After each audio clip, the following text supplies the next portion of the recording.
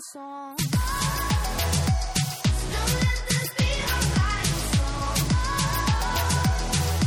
Welcome to the Tucker Bass Sports Podcast, sponsored by NorthAmericanDental.com.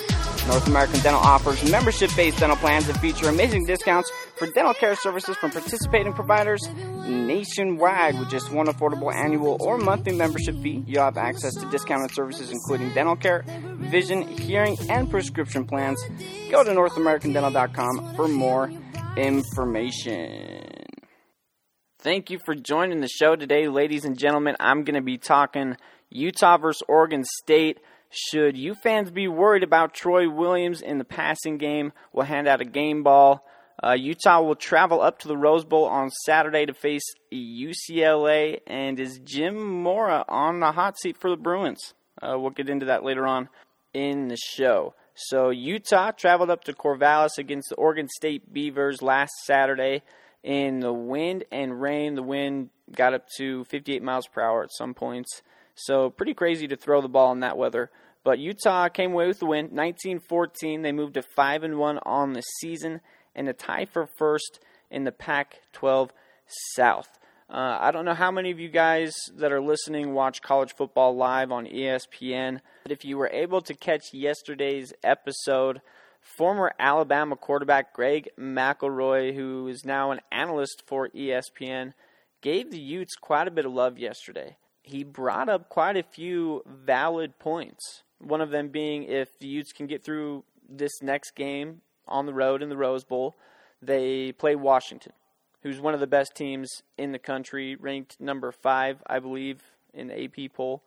So a team that's going to be a tough matchup and would be a great resume builder for the Utes. I actually think I mentioned that in one of my previous podcasts, but he's right. If Utah can get through Washington and Washington can win out and they meet again in the Pac-12 championship, the Utes have a fantastic chance of getting into the playoff. Because I think a one-loss Pac-12 team like Utah, who has a great resume, is better than an undefeated Big 12 team. And here's why. The Big 12 is so dysfunctional, whether you look at the Baylor situation, and let's be clear, that's not only the athletic department's problem, that goes all the way up through every part of the school. They all covered it up. And it's ridiculous. Texas hasn't been as competitive under Charlie Strong as I think they'd hoped to be. I wouldn't be surprised to see him lose his job at the end of the season. And I also wouldn't be surprised to see them look at former head coach at LSU, Les Miles. We know he likes money. And that's apparently what the Big 12 is about. Let's be honest, this whole scheme to expand to 12 teams was just for publicity, to get TV coverage so they could make more money. They didn't care to add any of those teams. They let all of them spend millions of dollars on pitches because they wanted to join a Power 5 conference. And they tell them all they're not good enough. And this comes from a conference who, if we're just looking at football resumes, you got Kansas, terrible. Iowa State, not very good. Texas, the last few years, hasn't been very good. Kansas State, not very good. Oklahoma State had a few good sprinkled in years. Haven't been very competitive lately. The list goes on and on. If any of those teams, like Houston, BYU, Boise State, would have gotten in, they would have been at the top of the conference. And I think that's another reason the schools didn't want any of them to join. Anyways, I'm sorry I had to get that out. Just needed a vent. Let's get back to the subject at hand. Utah, Saturday against Oregon State. The run game was pretty solid throughout the game. They struggled to throw the football. Might have been due to the weather. Not sure. Some of the receivers were wide open. Anyways, they had 275 yards on the ground on 60 carries. And this is without a lot of their running backs. We had to get somebody out of retirement. Joe Williams, who retired after the BYU game in the second week of the season, came back from retirement and led the team in carries, 34, and yards, 179, and he also had a touchdown. To tell you how many injuries we have, Corey Butler-Bird, a wide receiver, played backup at the running back position. He had 10 carries and 54 yards. Troy Williams also racked up 40 yards on 15 carries. The defense played really well in the first half. 12-0 was the score. They only allowed 55 yards in the first half. 54 of them were rushing and 1 passing yard. So it might have just been the weather, because both teams struggled in the first half. The secondary was pretty physical too. They came up and made a lot of plays in the run game, and they also did pretty good on coverage down the field with some of those speedy wide receivers. But you got to credit Oregon State. They made some really good adjustments in that second half. They used their speed, and their wide receiver Bolden led them in rushing yards. And he only had 7 carries. All of them coming on the fly sweep. And that's no joke. I watched the film again this weekend, twice, and every single one of those carries was on a fly sweep. The defensive ends just couldn't contain the edges. We also had some linebacker injuries. So we struggled to contain the run in the second half. It was the first game the Utes allowed 150-plus rushing yards this season. That's an impressive stat. But allowing all of these rushing yards in that second half opened up the passing game for the Beavers. And they were down to their third-string quarterback at this time, McMarion, who ended the game 5 for 9 on 76 yards and a touchdown. Mind you, the rain and the wind had kind of let up at this point, but it made the final minutes of that fourth quarter a lot more uncomfortable for the Utah fans. I know it made me uncomfortable. The question I asked in the opening, should you fans be worried about Troy Williams in the passing game? It was the worst game we've seen from Troy in a Utah jersey this year. 4 of 13 for 42 yards. Only 3 yards average per pass play. He did carry the ball 15 times for the 40 yards that we mentioned earlier. We also saw 2 fumbles. One of them really hurting the Utes inside the 10-yard line. It was 4th and 1. And he drops the snap. Dives on it. Turnover on downs. We don't score. But to answer the question, I don't really think we should be worried. He's averaged over 250 passing yards a game.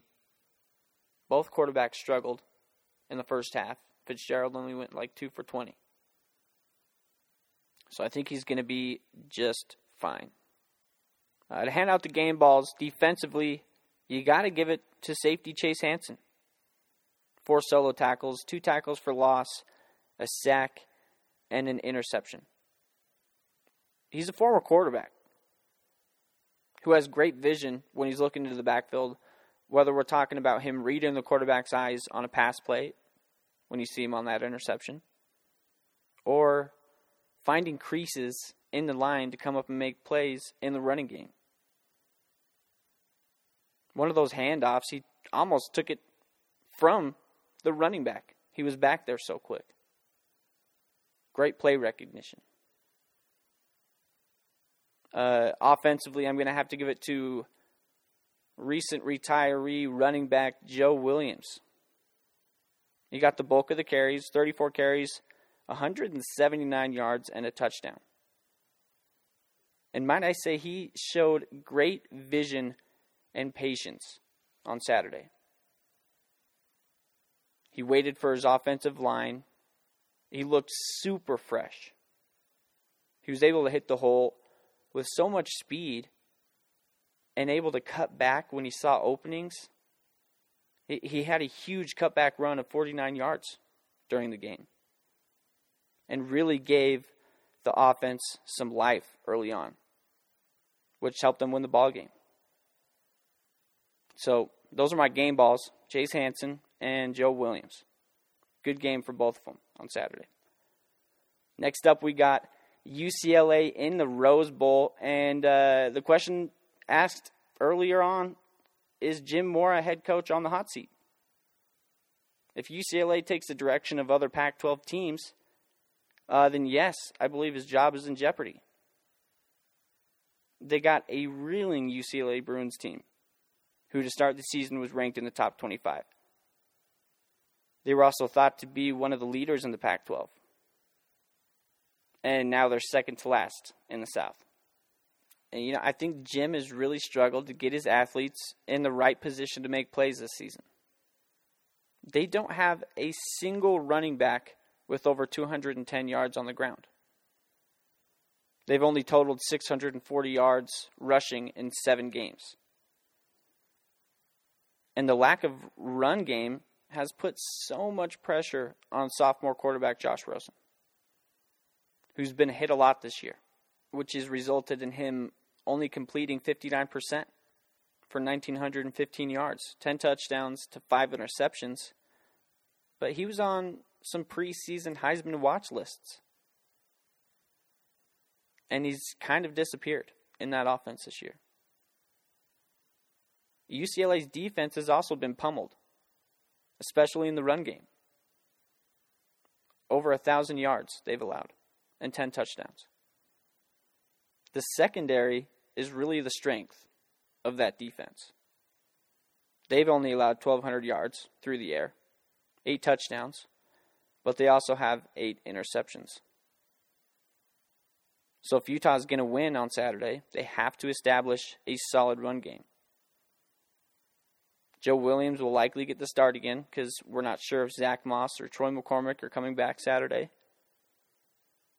So we're also going to look to Troy Williams to produce on the read option again and to be creative with his feet if he sees some creases. We need to get plays downfield. So Troy needs to be dialed up on those deep passes. You can't be like he was last Saturday, missing those 3-wheel routes or underthrowing them, because that defense has proven that they can be there to make the play. Also, we're not 100% sure if Josh Rosen is going to play Saturday. Like I mentioned, he's been hit a lot this year, which has resulted in him being dinged up. So if he does play, Utah's defense needs to pressure him, because when he's been pressured, they've lost. And when he has time, they've won those games. And it's not because they have a running attack. It's because when he gets into a rhythm, he's one of the most accurate quarterbacks in the nation. So the defense needs to shut down Josh Rosen if he plays. Well, that's going to do it for the show today. Thanks for joining me again today, guys. The support has been awesome so far with this podcast, so thank you. Big shout out to the sponsor, NorthAmericanDental.com. Guys, if you're a college student, get on to NorthAmericanDental.com. You can get individual plans for $74, $74.95 the entire year. So get on there, check it out, NorthAmericanDental.com. They're awesome.